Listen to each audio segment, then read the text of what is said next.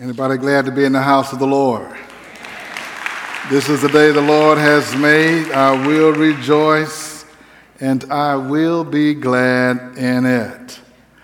So we're so thankful to be here. And again, if you're our guest for the very first time, we welcome you to the light of the world. It's a great joy to have you with us. And we hope you enjoy your day with us as we take care of some business. This month we've been talking about God's grace to help us through tough times. And don't you know that God can do that? I gave you some ABCs. A means that God is able. So you have to believe that. And B is believe his promises. And C is commit to obey. God is able, believe what he promised, commit to obey. We're going to be sharing with you today, and today we're going to focus on how to succeed in business God's way.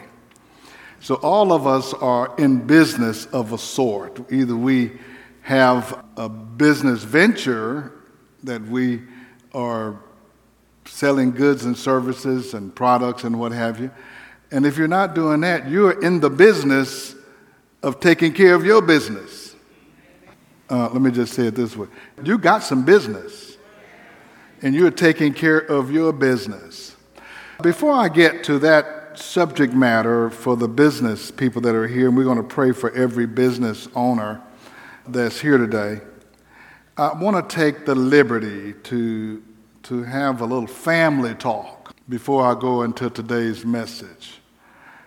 You ever had a family talk? My father used to call us into the room and say, sit down and pay close attention because I want to have a talk with y'all. So I'm going to do some family talk. And so I want you to pay close attention, everyone, no matter what age you are. I want you to pay attention. There are some things that we can control, but our failure to do so keeps us from prospering. There are some things we control, and our failure to do so keep us from prospering. You know where I'm at and the circles I run in and the things that we hear, a lot of people who have been disadvantaged socially and economically continually wait for somebody else to give you something and to do something for you. And we complain about being mistreated, prejudice, racism, and all that stuff like that. So I told somebody, until I do everything I can do to make it better for me, I ain't asking nobody else to do nothing. Because by the time I do everything that I can do, my life is going to get a lot better. And I'm telling you today, there are some things that you can do that's going to make your life better and it's going to make it better for your family members and your offspring. We just got through singing about the next generation. Well, we have been notoriously feeble in preparing for the next generation in our culture. The lack of discipline in financial matters keep many of us in crisis with little or no money to see us through the tough times. I was just looking at some statistics just this week. We spend more money on looking good than any other people in the nation. We're going to be broke, but we're going to look good. We spend more money on hair and tennis shoes and jewelry and cosmetic and clothes and very little on investing and saving and managing. And we wonder why we have nothing. Oh, this is a family talk, so you can get mad or whatever you want to do, but just sit here and listen to it. So I'm tired of seeing us doing the same thing over and over and over again and not having what we ought to be having and let everything run right through our hands. If you go back and calculate how much money you made and see how much money have run through your hands, you ought to be ashamed to say you have no savings and you can't miss a paycheck. Let me put it this way. If you miss your paycheck and you're in a crisis, you ought to be ashamed of yourself. You've been working for years and you don't have enough money to take you through a paycheck. What is wrong with that picture? It's going to get better, so y'all can smile. I'm going to go to tell you how God's going to bless you in your business. But I want to do a family talk because this is how to prosper. And you can't just stand in line in the prayer line and try to get a supernatural blessing and you're not a good steward and not a good manager and don't have a good understanding on how to do things. I walked through the neighborhood and look, there's one house right next to where I grew up. I was down at the tax auction to try to bid on it because the kin folks, I don't even think the lady had a will, and the kin folks didn't pay the taxes. That house been there, it was a nice house. They worked and labored. The man that lived there and the woman that lived there worked years and years and years to get something. And now it's down there at the tax auction because nobody took care of the business. Made me upset. What's wrong with us? Materialism and conspicuous consumption have siphoned off much of our money that we could save or invest. So if we do not properly manage what God places in our hands, we will not be blessed and our children will not be blessed. So I am encouraging you. I implore you. I had to look that up myself. That means I'm begging you to take all the actions you can take to be sure that you attend to some of these following things. I'm going to give you 4 things. I want you to take some actions, and these are things that you can do. Number 1 is insurance. Get you some life insurance if you don't have any. That's one thing the old folks used to do. When I was a kid, there was an insurance man used to come around the house and pick up $1.25 every few weeks from somebody called Big Mama had her $500 life insurance policy. She said, I'm going to have something. So if you have a family, especially with minor children, get life insurance. Don't go out there and get $2,500 worth of life insurance. You need $500,000 worth of life insurance or $1 million worth of life insurance these days. Go on and get it. That costs less than you spend at Papa's every week, drinking your pink lemonade. Get life insurance to take care of your family. If something, you're going to say, if something happened to you, something is going to happen to you. Years ago, when Pastor Jackie and I sat down, I said, we need to have an estate plan and insurance.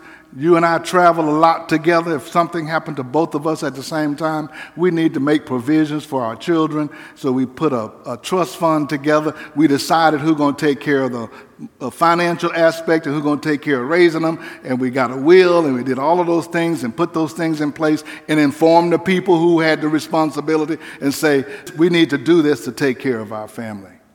That's planning. That's managing. So get you some insurance, life insurance.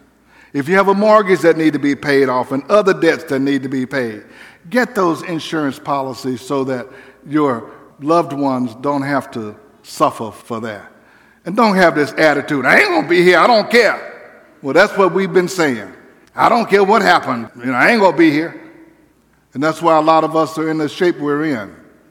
Adequate insurance can elevate your family members to a place of peace and some prosperity. So do that. If you don't know how to do it, ask somebody. What do I do? But I want to be sure that I have enough insurance. Secondly, get an estate plan, a will. Nobody can stop you from getting a will. You can just write it out on a piece of paper. Get something written down about what you want. Just say, I don't have anything. Yeah, you got something. You got an old pair of shoes. Somebody might want that. There was a family fighting over the lawnmower. People will fight over anything once you die.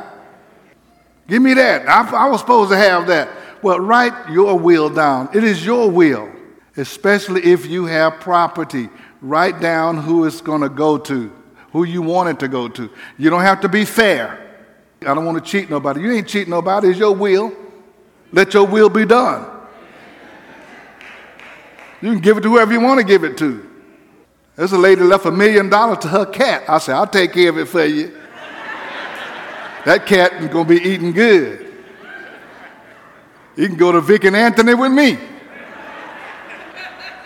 Do whatever you want to do with your will. That's your will, but have something written down so that that business can be handled. You don't want to work all your life and pay for something and then just have it going to somebody else that you don't know who it is. Make a will. Make some decisions to what you would like to do with your possessions.